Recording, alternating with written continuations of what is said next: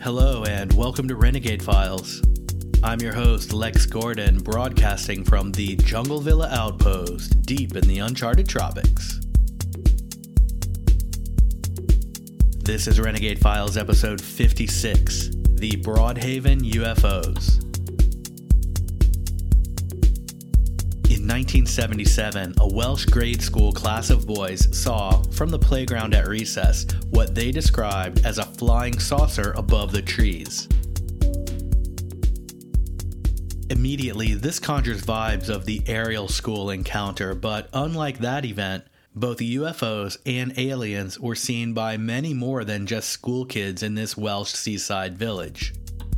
This is a case that involves a mass UFO sighting, more than one encounter with possible extraterrestrials, a Royal Air Force base, a British Freedom of Information score, and detailed testimonies from several witnesses involved.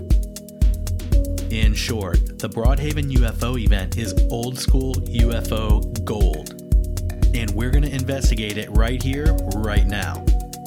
So travel with me to the chilly seaside cliffs of Wales, and together we'll learn all about the Broadhaven UFOs. The Broadhaven UFOs. The Broadhaven UFOs. The Broadhaven UFOs.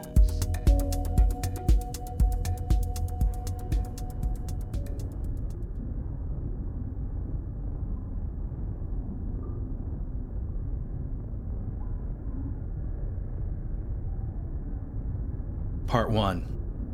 The School. Some of the research here comes from the Netflix documentary called Encounters, so credit where credit is due. For the other sources used here, check out the dark intel files for this episode on Patreon, link in the show notes. The country of Wales is part of the United Kingdom, and it sits at the southwest corner of England on the Irish Sea.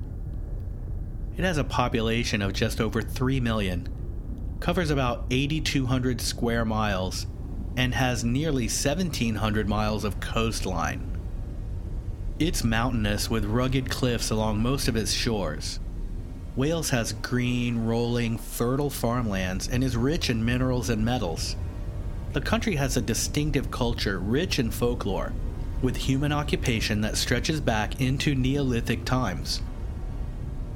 In many ways, life there is slower paced, simpler, and the traditional values of family, hard work, respect, and a reverence for the past still exists. Broadhaven is a village and seaside resort in the southeast corner of St. Bride's Bay, where it and the adjacent town of Littlehaven have a combined resident population of less than 1,400. But tourism adds large numbers of visitors who fill the beaches, inns, and pubs in the summer months. Friday, February the 4th, 1977 started out as a rainy school day for the kids at Broadhaven Primary School, but by mid-morning recess, the rain had stopped, and the clouds had cleared, and a group of boys had gathered in a corner of the playground to kick a ball around. One boy noticed something in the sky, and he called out to the others. The football game was paused, and the boys all looked up and saw a saucer with a dome on top just above the tree line beyond a field behind the playground. They ran closer to get a better look. Right away, the similarities of this sighting and the aerial school encounter are incredible. Both UFOs appeared at elementary schools, both seen by kids on the playground, and some of the aerial school kids were playing soccer as well. In both cases, one kid saw the UFO at first, then the rest all ran to get a better look. We covered the aerial sighting in depth on Renegade Files episode 8, the aerial school alien encounter. In my opinion, it's one of the most important UFO and alien events ever recorded, so check it out. Share it if you liked it. So at the Broadhaven school, the boys ran up onto a grassy hill at the back of the playground to get a better look at the object hovering just above the treetops, less than 100 yards away. Student Dave Davies, who had stayed inside at recess and missed the flying saucer because of it, was initially skeptical.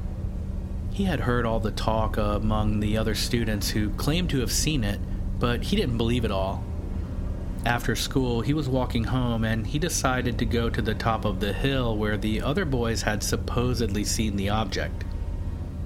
As he crested the low ridge, he was shocked to see, as it rose into the sky above the trees, an object he says was silver, cigar-shaped, and about 45 feet long.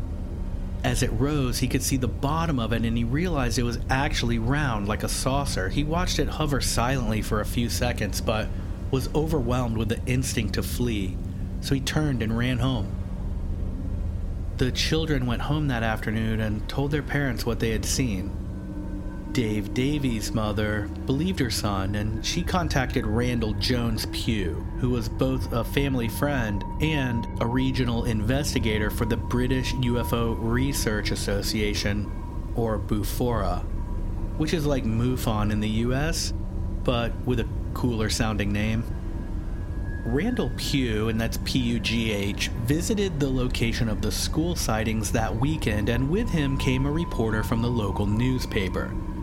This person wrote the first articles on the story.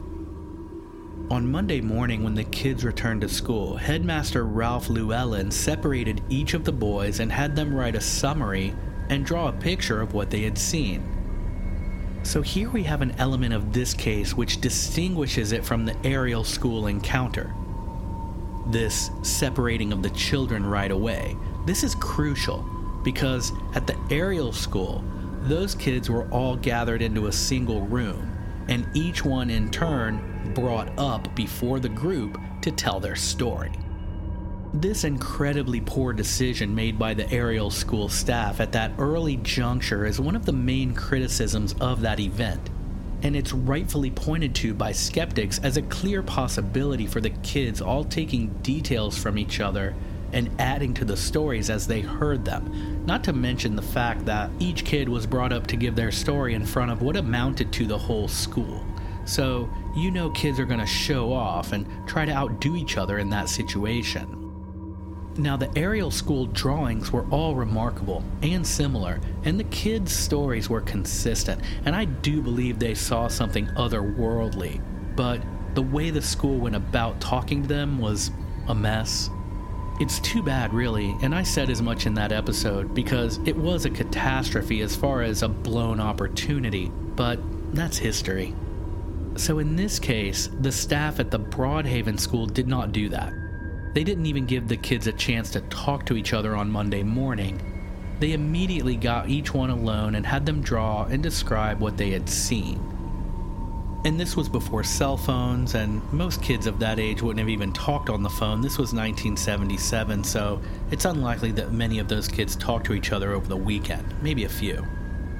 But the drawings are almost exactly alike when it comes to the flying object the kids saw. All draw the object as a low saucer shape, silver gray, with a red light on top, some kind of holes around the upper third. They all look the same. Same color, same shape, and same details. Some of the kids say they caught a glimpse of a creature after the UFO landed, and all of the kids who saw the creature describe it as having no real facial features, being tall, thin, and wearing silver, maybe having a face shield or something. So this brings up another point, and it gets a little confusing and conflicting as far as the timeline, because initially I heard that the kids saw the saucer lift up above the trees, and then other kids talk about seeing it land, and I'm not sure the timeline of how that happened. You're dealing with kids from 1977, and we're looking at interviews with them from that time, so we don't have a real chronological order of events as far as the footage of what we have and the kids describing it. But the descriptions that the kids give are all consistent, and those descriptions carry over to other witnesses as well, which we will get to shortly, so stay tuned.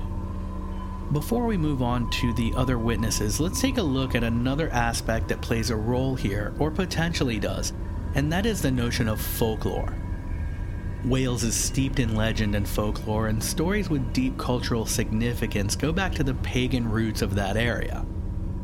The Welsh flag has a dragon on it, for goodness sake. Much of the ancient Welsh folklore was corrupted when their pagan gods were converted into kings and hero saints by the Christian church, and the old Druid oral traditions were altered or lost. Wales gives us much of the Arthurian legend. But if we read the oldest written accounts, we find them pointing to a deep pantheon of fairies, monsters, and creatures from other worlds. Just a few examples are the Coroniad, a mysterious race of beings who plagued the area. The Tylwyth Teg, or fairy folk, who came from the other world and were mischievous and frightening. And the Ysbrydion, also troublesome creatures who tended to play pranks on humans in waves or cycles every few years. You could spend years studying Welsh folklore, and many have, but the overall point here is that these fairy folk described by the old pagan traditions of this area are far from the friendly, cute, humanoid fireflies we think of when we hear the word fairy in a child's tale. That image came from the gilded parlors and manicured gardens of the Victorian socialites. The ancient Welsh Fae were troublesome, known for playing mischievous pranks, came from another world, and were not to be trusted or offended, and were generally better left alone or respected if you had to interact with them. So the idea of people seeing and dealing with non-human intelligences and otherworldly beings is old news in Wales. It's possible, as others have pointed out, that the UFO and alien phenomenon may be the same perennial experience of the old pagan fairies or folklore creatures, just interpreted through the paradigms of the time. Part 2. Outside of class.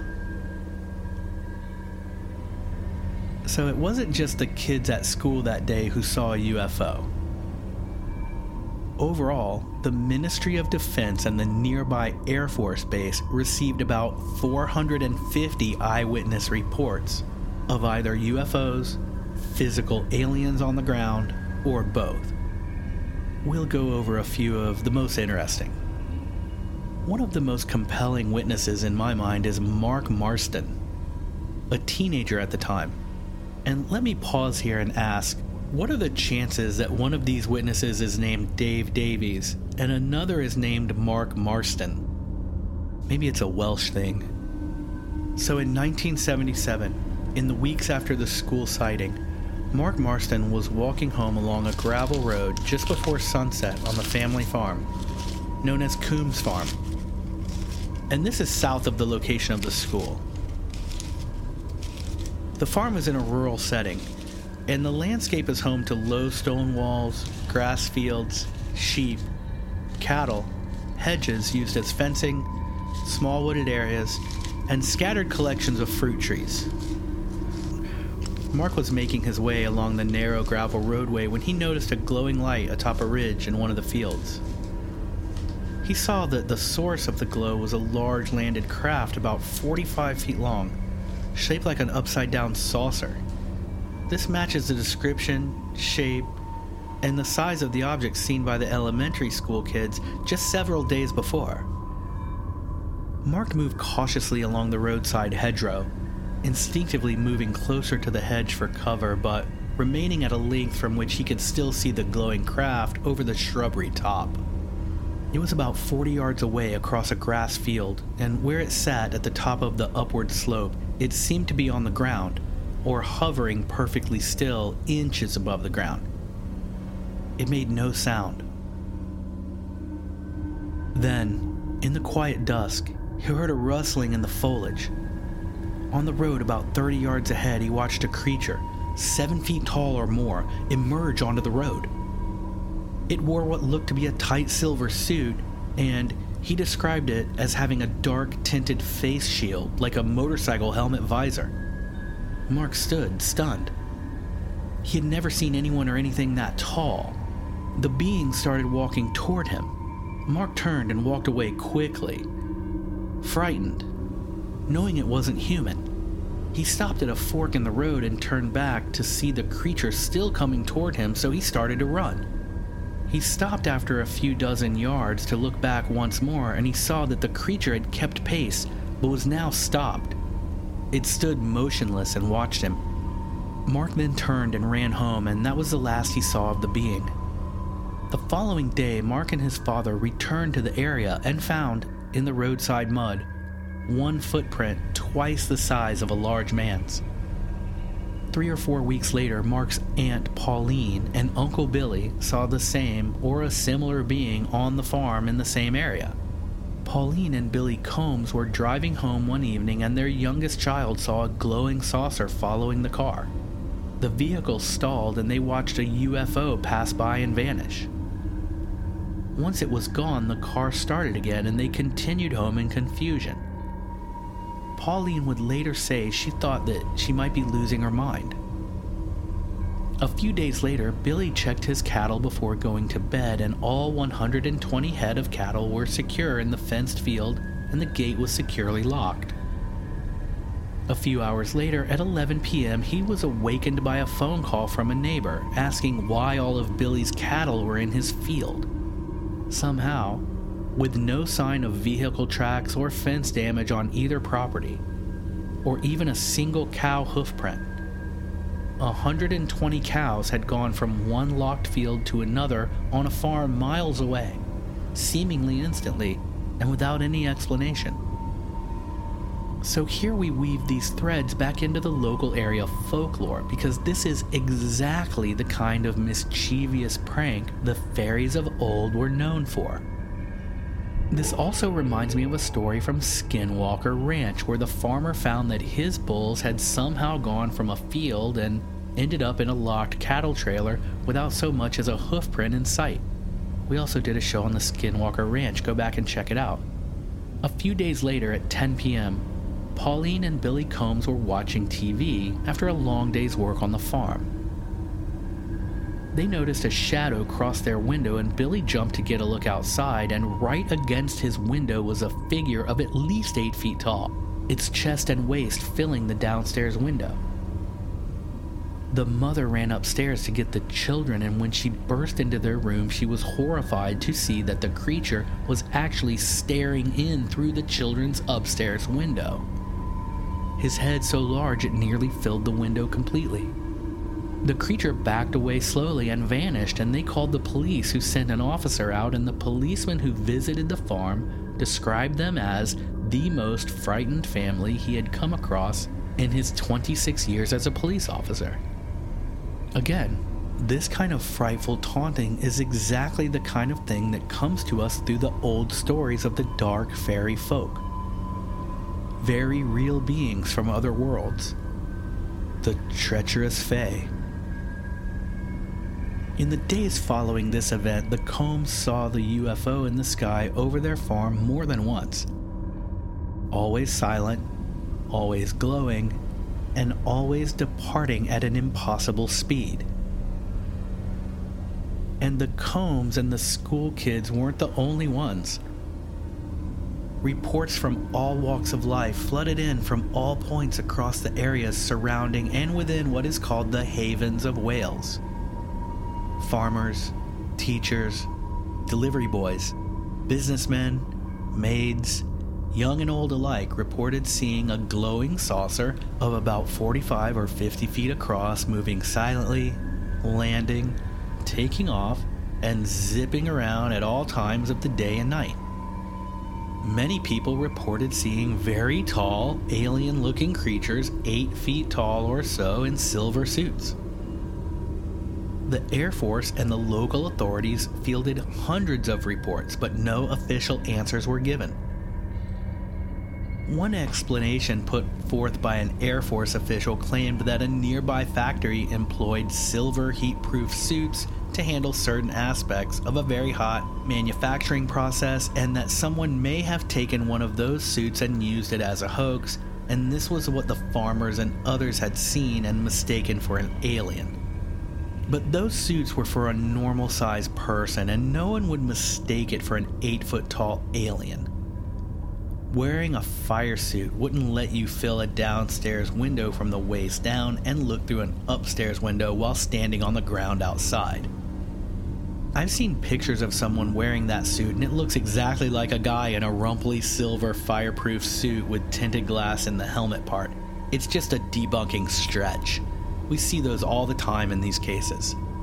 Like the guy who always says people who see a UFO from the front porch of a home they've lived in for 20 years are actually seeing a star they never noticed. Or the guys who said the UFO at Rendlesham was the lighthouse. That's a good one. That's another UK UFO, a very famous incident. We dove into that story in episode 21. Be sure to give that a listen. It's one of our most popular episodes. Episode 21, the Rendlesham Forest UFO incident. Part 3, the Air Force Base and the Hotel. Royal Air Force Base RAF Brawdy, and that's BRAWDY, is at the northern end of St. Bride's Bay, just inland, and a short drive from the Broadhaven School. Some suggest that the UFO the kids at the school saw could have been a craft from the Air Force Base, and that is possible. But on the other hand, those kids were quite familiar with the common aircraft going into and out of the base. One boy, in an interview, said that the only thing besides a helicopter that could have landed in and taken off from the area behind the trees would have been a Harrier jump jet. This is an indication that these boys knew about the different types of aircraft precisely because they were near the RAF base. It's unlikely that they would have mistaken something they had seen many times before for the UFO. Flight Lieutenant Tony Cowan was the press officer for the RAF Brawdy Air Force Base at the time of the sightings. He received many reports from the residents seeing unidentified flying objects in those weeks and months after the school sighting. One of those came from the Haven Fort Hotel just south of the Broadhaven School. The Haven Fort Hotel had originally been an old smuggler's fort on the shores of St. Bride's Bay. It was turned into a hotel in the late 60s by Rose Granville and her husband, who bought it in an abandoned state and fixed it up. The hotel is located on the coast about halfway between the Broadhaven School and the previously mentioned Coombs Farm. On the night of April 1977, hotel owner Rose Granville was awakened by a bright, pulsating light through her second-story bedroom window at the inn. She went to the window and saw two tall figures with long arms and long legs emerge from a glowing round craft on the hotel grounds. She said they were slim, walked in an uneasy or fragile manner, and had, quote, no features at all. She yelled, "What do you want?" through her opened window, and as she did, the beings retreated into the craft almost instantly, and the object rose in silence and vanished at an incredible speed. The heat of its departure pushed her back from the window. Mr. Granville returned from business in town the following day, and he searched the area where his wife claimed to have seen the craft land and the beings emerge. He found, in the bright coastal grass, a large, perfect circle of burned grass with a 6-inch ridge around its circumference.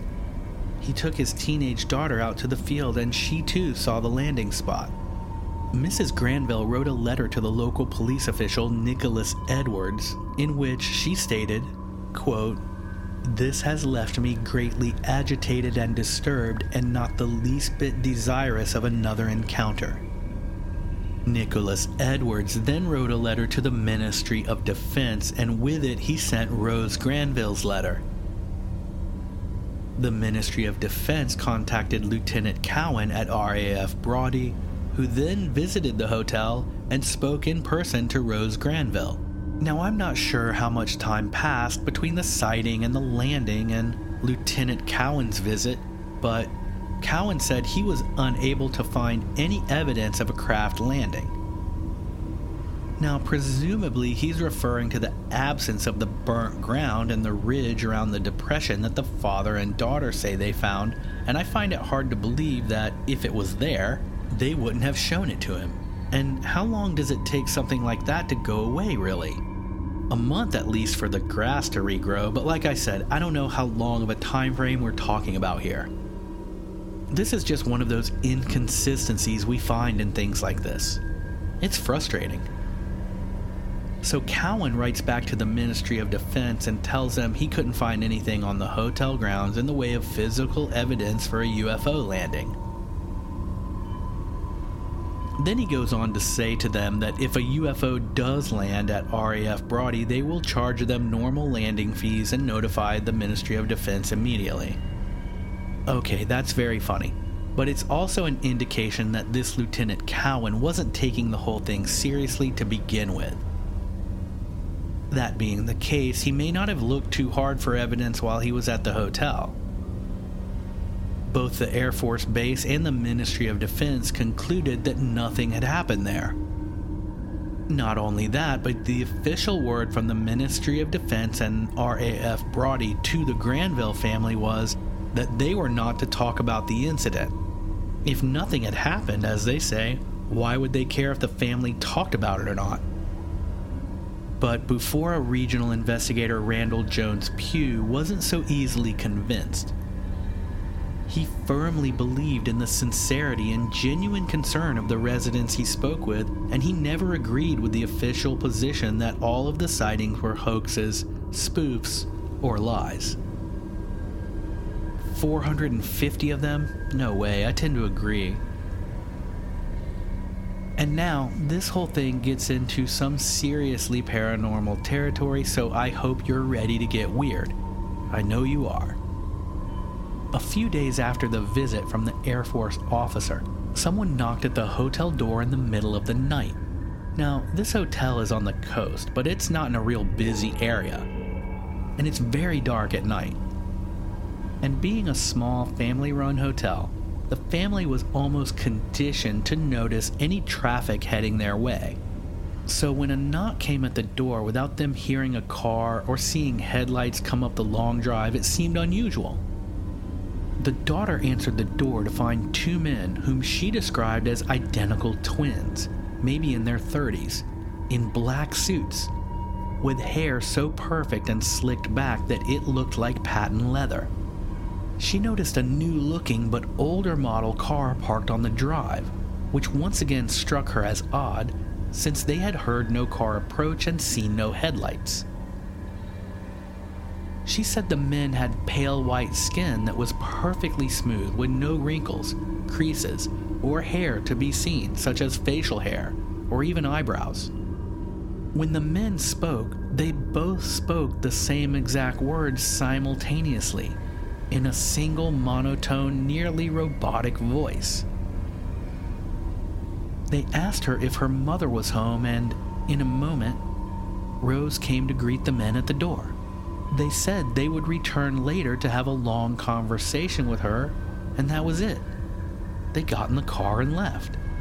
These descriptions of featureless, pale men traveling in an antique car and having very odd speech and mannerisms is an exact description of the many men in black tales we hear of over and over after similar UFO events.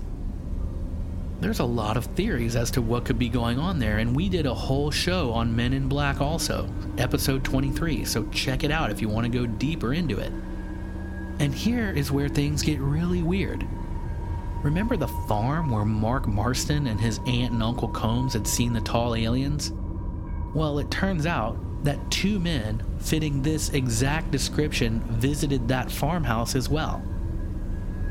Two twins in black suits with shiny, almost artificial-looking hair, pale, hairless white faces, and both speaking in creepy, unison, monotone voices.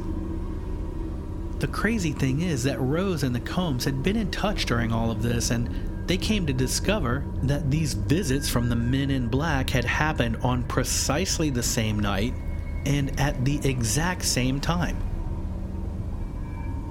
A few days later, in the broad daylight of noontime, Rose Granville and her daughter were eating in their hotel cafe when they saw a shadow darken the windows. They went outside to see a silver saucer moving slowly and silently through the sky to the south.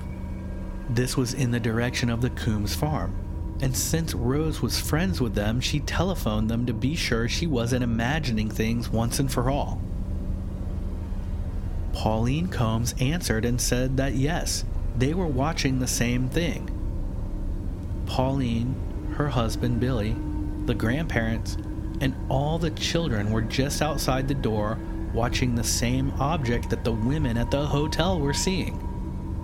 From the vantage point of the hotel, it looked as if the object descended into the sea, but Pauline at the farm, being closer to the object, said that it had in fact landed at Stack Rock Island, a small uninhabited rocky island just off the coast. But not that the object had simply landed on the island, but that the rock of the island had actually opened like a door, and the craft had descended into the island. At this point, I start to wonder if some of the wheat on the Coombs farm had maybe gotten ergot poisoning. Now, we do have some history, though, quite a lot in fact, of UFOs being seen under the surface of the ocean and coming out of and going into the ocean.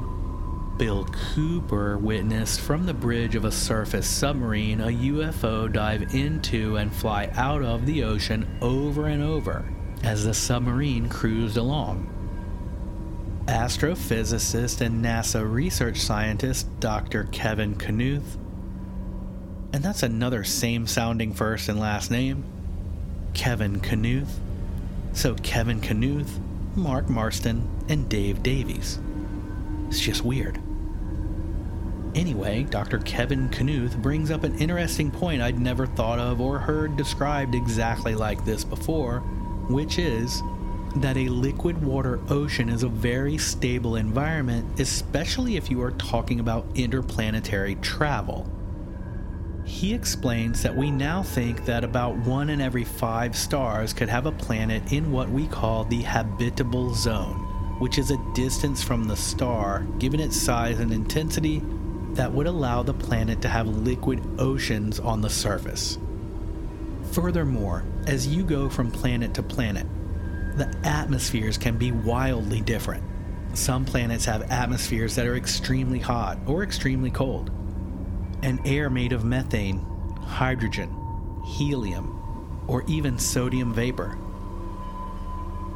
But on any planet in the habitable zone that has liquid water oceans, you will find that the conditions of the water fall into a pretty narrow range when compared to the wide ranges of air temperatures and compositions. Liquid water is always within a certain range of temperature depending on mineral content and pressure, and this is essentially constant across the universe. So if you were going from planet to planet, one way to be sure your time there fell into a certain range of temperatures would be to go from ocean to ocean. This is an interesting idea for sure. But in this case, we have witnesses saying they saw a UFO go into an island that opened up. I got nothing for you on that. That's just weird. So I have no deep summary for this case. It's a good one all around. Not a terribly long episode. We have multiple witnesses who saw the same or very similar looking crafts in the same area over a few months. Some of them actually saw what they describe as 7 or 8 foot tall aliens. What is that? They saw them on the ground both before and after seeing a landed craft. Those are close encounters of the third kind.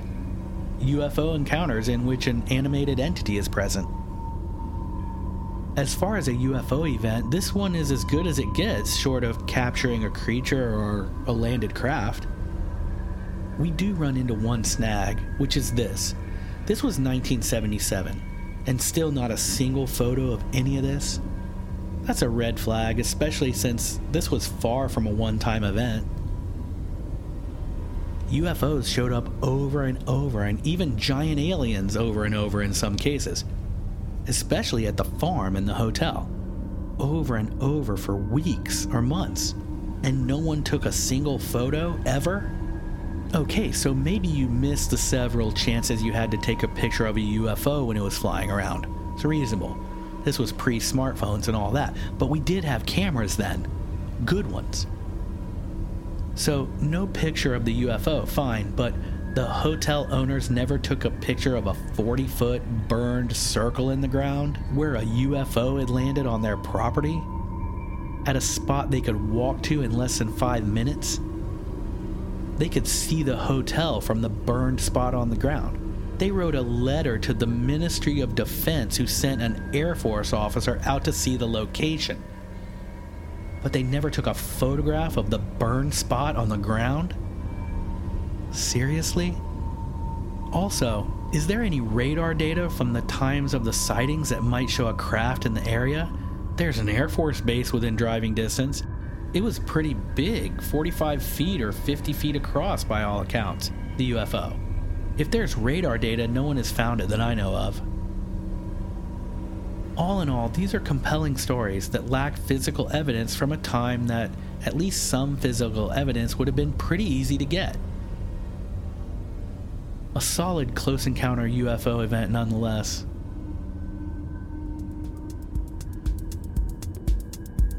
Thank you sincerely for investigating the Broadhaven UFOs with me. Help me keep making episodes by becoming an RFA agent at patreon.com/renegadefiles or through the link in the show notes, where you can help crowdfund the show with just a few bucks and in return get bonus episodes and all kinds of cool stuff. Thank you so much if you're an RFA agent already. You make the show work, and you keep it ad-free for all of us. So join our mixed bag of rebels at patreon.com/renegadefiles. It's easy. If you've never been to Patreon, just go check it out. And you can try it for a whole week for free. Don't be shy. Try it now, and I'll see you in there. Cheers. Until our next adventure, I'm your host, Lex Gordon.